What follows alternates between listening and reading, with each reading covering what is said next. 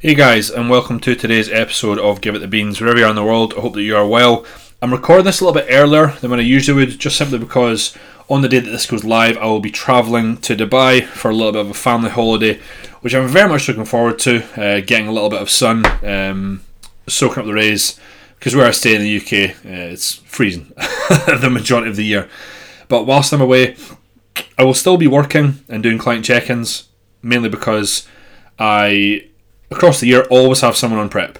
You know, from January all the way to December, there's always someone at some point across the year on prep, and it's really pivotal that we are assessing and checking frequently and making changes as and when we need to, opposed to leaving it too late, getting behind, and so on and so forth. Plus, I don't know about you, you've probably heard me say this before, I don't really see what I do as a job, right, or as work. I just think it's fucking awesome. So for me, I don't necessarily need a break from my work. I'll still do check-ins whilst I'm away.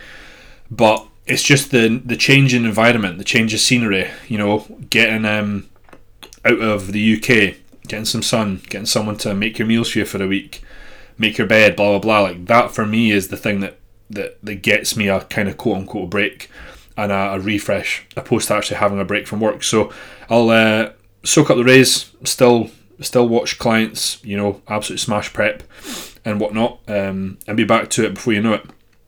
But moving on to the subject of today's podcast is, should you get judges' feedback or not? So judges' feedback is something that it's not new by any means to the industry. It's been something that's been around for a while. I think the process to it has changed.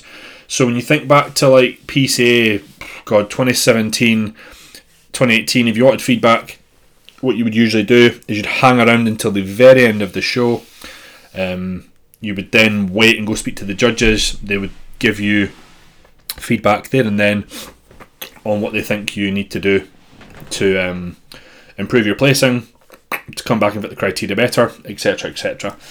Then as the years went on, that's kind of somewhat changed, I guess, to save judges a bit more time, is that for a PCA Federation, that feedback that is given is it's given freely and to every competitor, and it's emailed across to the athlete, usually once after they've competed, let's say perhaps within a day or two. It's actually really, really quick, maybe let's say 2 or 3 days.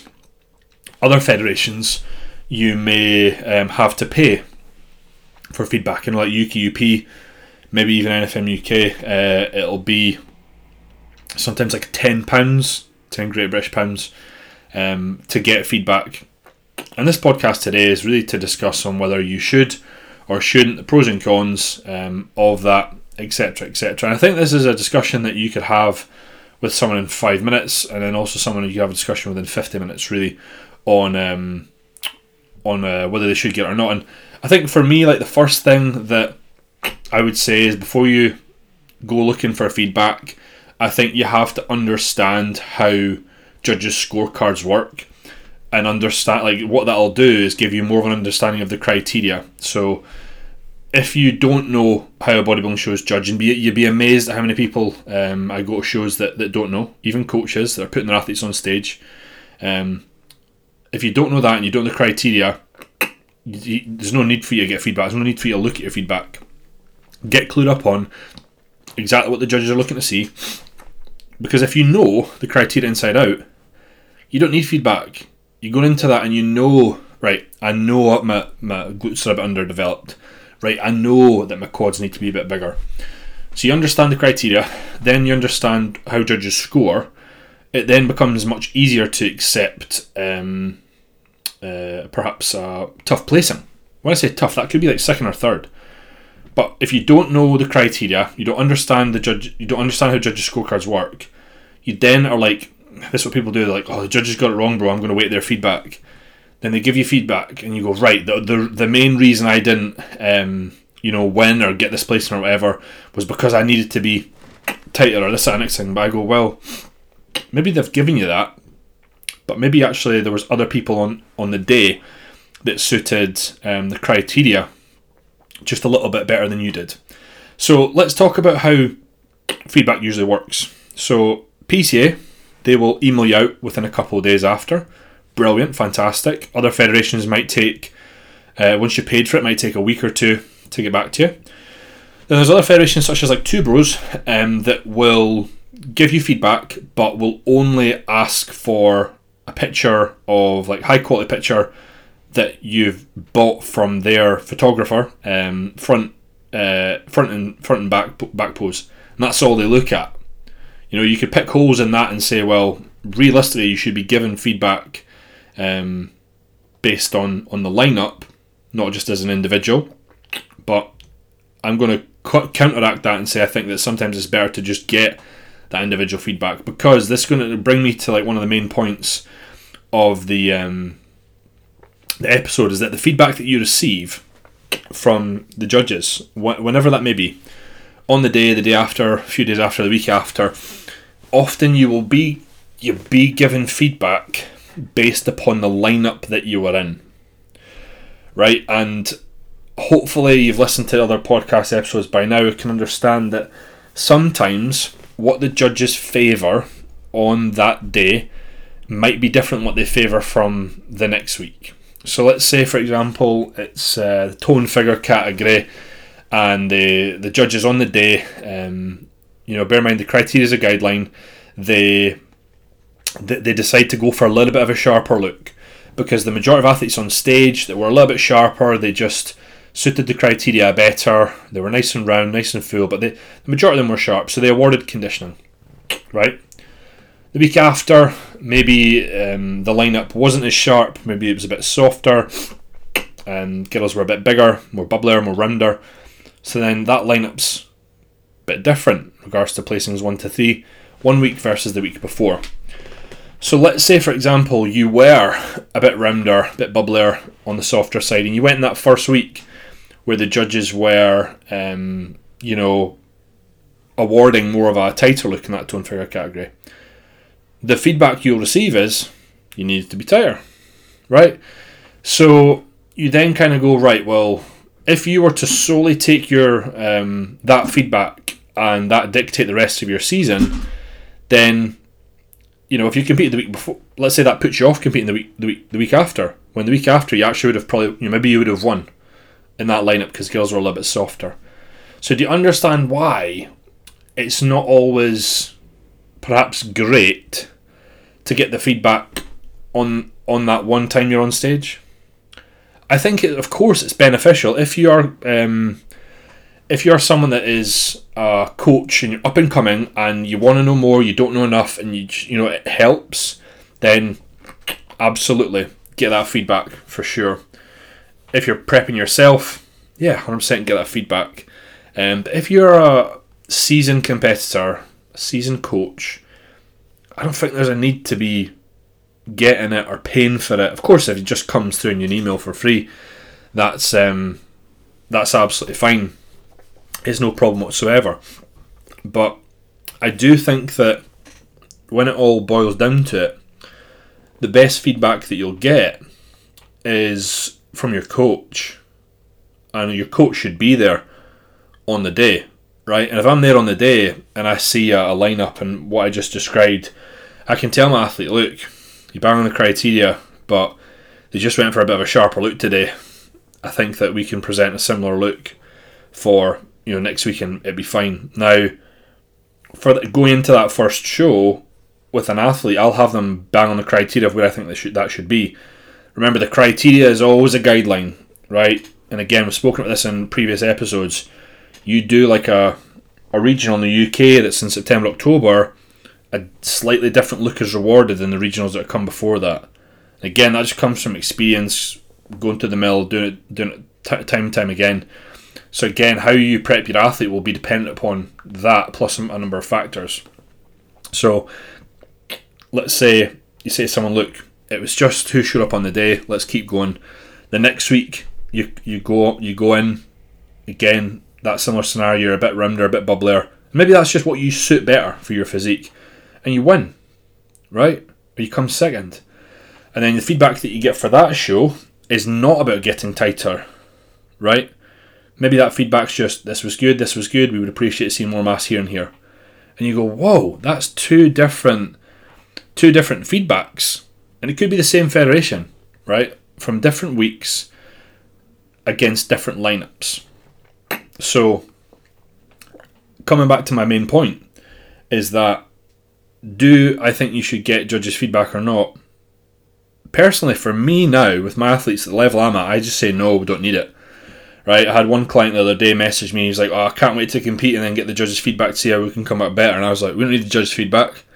He's like, what do you mean? I says, well, getting better in this scenario was a competitor. I said, you just need to be bigger, to go from regionals, take a step up to then British or PC Universe or whatever. The guys just get bigger and they get a little bit leaner each time. Right? You don't need a judge to tell you that, right? However, it can be a really valuable tool if you're up and coming. And I'm going to give you an example of why I think it's a valuable tool in that sense, right? Let's go back to 2022. We had Jade doing pro quali in Lille. Now, 2 weeks before that, in the UK, she did a regional. It was probably like the leanest there, but in my opinion was like bang on what they look for in a pro quali. Didn't do that great in the regional in the UK. The feedback she got was totally wank. Didn't mention anything about her being too lean, but you could see on stage that she probably was. Versus the other girls, she stood out, was way tighter than them, so they awarded the average, right? So again, that scenario, if she showed up in the regional and they were all tighter, she probably would have done better. But hey-ho, anyway, she competes in Lille, and then she gets a bit of feedback, and the feedback for them then was, we saw some visible sort of striations and vascularity in your delts, and we didn't like that. Right, in that pro quali she came third. She was actually in second place before they moved her from second to third before they then did the presentation. And at the time, so she screenshotted it and sent me it. I was like, whoa! Like at the time, I didn't know that because I didn't really, I guess, hold my hands up. I didn't know the international bikini as well as I do now. The criteria. But even the criteria in the UK, they don't want to see that in the UK either. You've heard me speak about this before. But we saw that and I was like, man, okay, that's eye-opening. That changes what we do next time around. And she goes again this year. So, this time around, what will we do? We're going to make sure. After that, what did we do? She stopped pumping her delts up prior to going on stage. And it led to a better look, one that was more suited towards the criteria. So you then go, well, that was a scenario by which you got feedback, you implemented something and it got better. Exactly. And I think that's where, at the time, I was up and coming. And by the way, I'm still up and coming. I've not made it or anything by any means, but I was still learning the process. The different criteria for different federations internationally, domestically and whatnot in the UK too. And it's something that I took and still remains in my head today, and still what I preach and helps me prep athletes for that given class. So that's one example of where I do feel it's super beneficial. There's been other instances where it has, I mentioned there briefly that it was totally the feedback she got in a regional was totally wank. That really was. I think that there was perhaps a little bit of a language barrier with the feedback she got from the judge she was speaking to in the federation I was on about prior to competing abroad, and just we're giving her shit feedback on I think your arms are a bit too skinny and blah blah. I'm like, that's nothing to do with the bikini criteria. So in that instance, I was like, right, that feedback's wrong, or it's kind of wank, or there's not it's not what we're kind of looking at here. So I didn't take that into consideration, forgot about that, but then we got amazing feedback a few weeks after that. And there's been other occasions where I've had, say, men's physique athletes compete 1 week in let's say a PCA Saxon and then a PCA Scotland, and then have a little bit different feedback from each show when the look was quite similar. 1 week being told, right, well that conditioning was on point, and then the next week being told, actually you're a bit too soft. But that there, great example of different lineups. I was there, I could see that the lineup the second week, the guys were just way sharper, way sharper. So yeah, that I think that feedback was actually correct. You know, a lot of people would say, "Oh, but that's that's wank. That's not great." I personally think that it was spot on. If you're not from the UK and you hear me saying the word, "Oh, that was wank," what I'm referring to, I mean, like, that was rubbish. That wasn't great. That was crap. But being there and then understanding, like, right, they're giving them feedback based upon the lineup that was in front of them. I think it was spot on.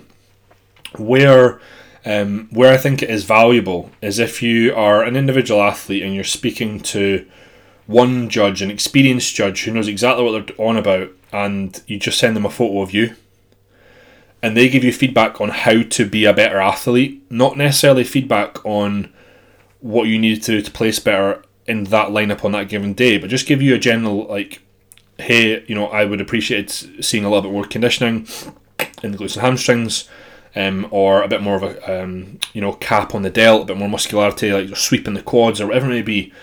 And then I think if you do that, you'll improve your placings or do better in this class in the future. I think that's really valuable, rather than, because bodybuilding is subjective and criteria and boundaries are pushed on any given day.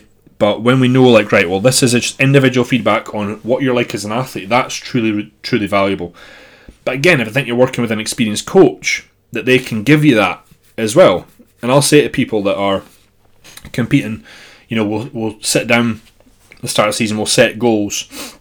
And what I'll say is, and I'll say this to all athletes, I'll say, where you could potentially get beat is by someone that's a bit bigger, or perhaps someone that has wider set clavicles and a higher lat insertion, blah blah. Like I said, this is where you could potentially be beat, but we don't know who's going to show up.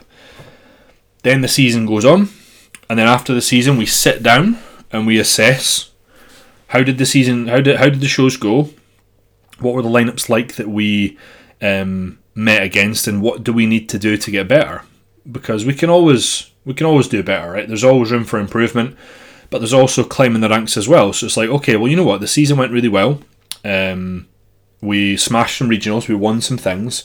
But what's the next step? The next step up's, British finals, or a pro quali, or PC Universe, or whatever.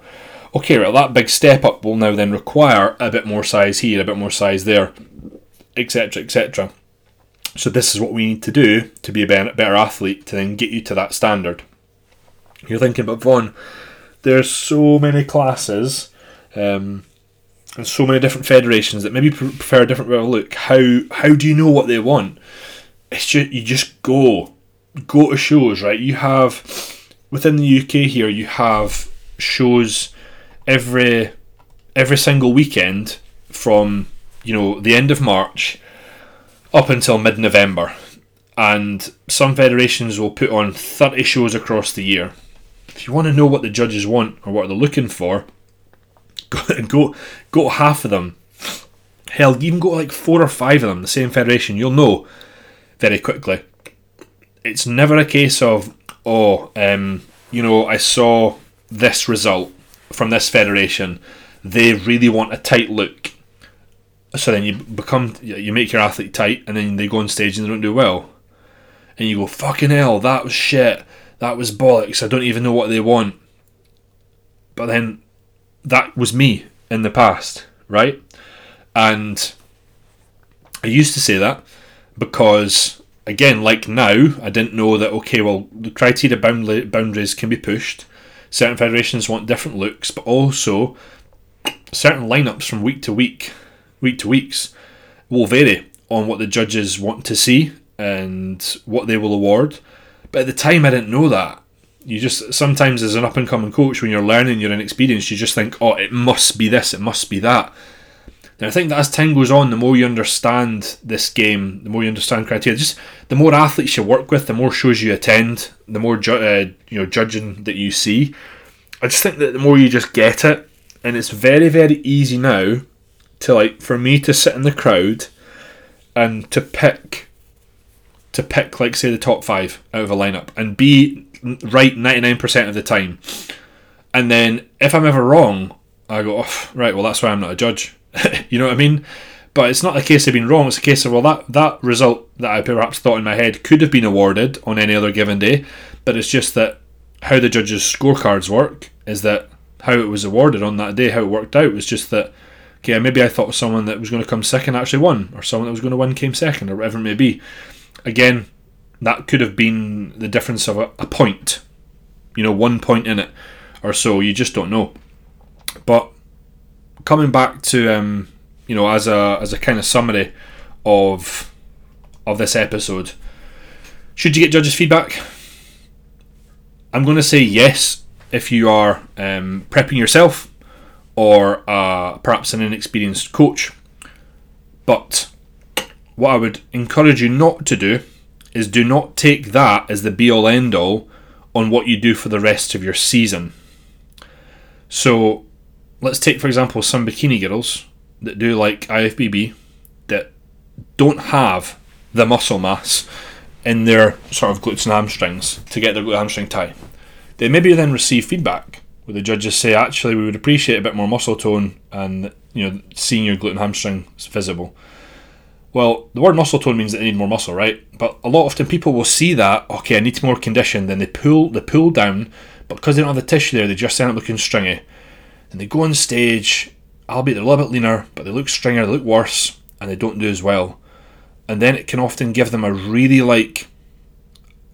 bad experience of bodybuilding, and they can resent that.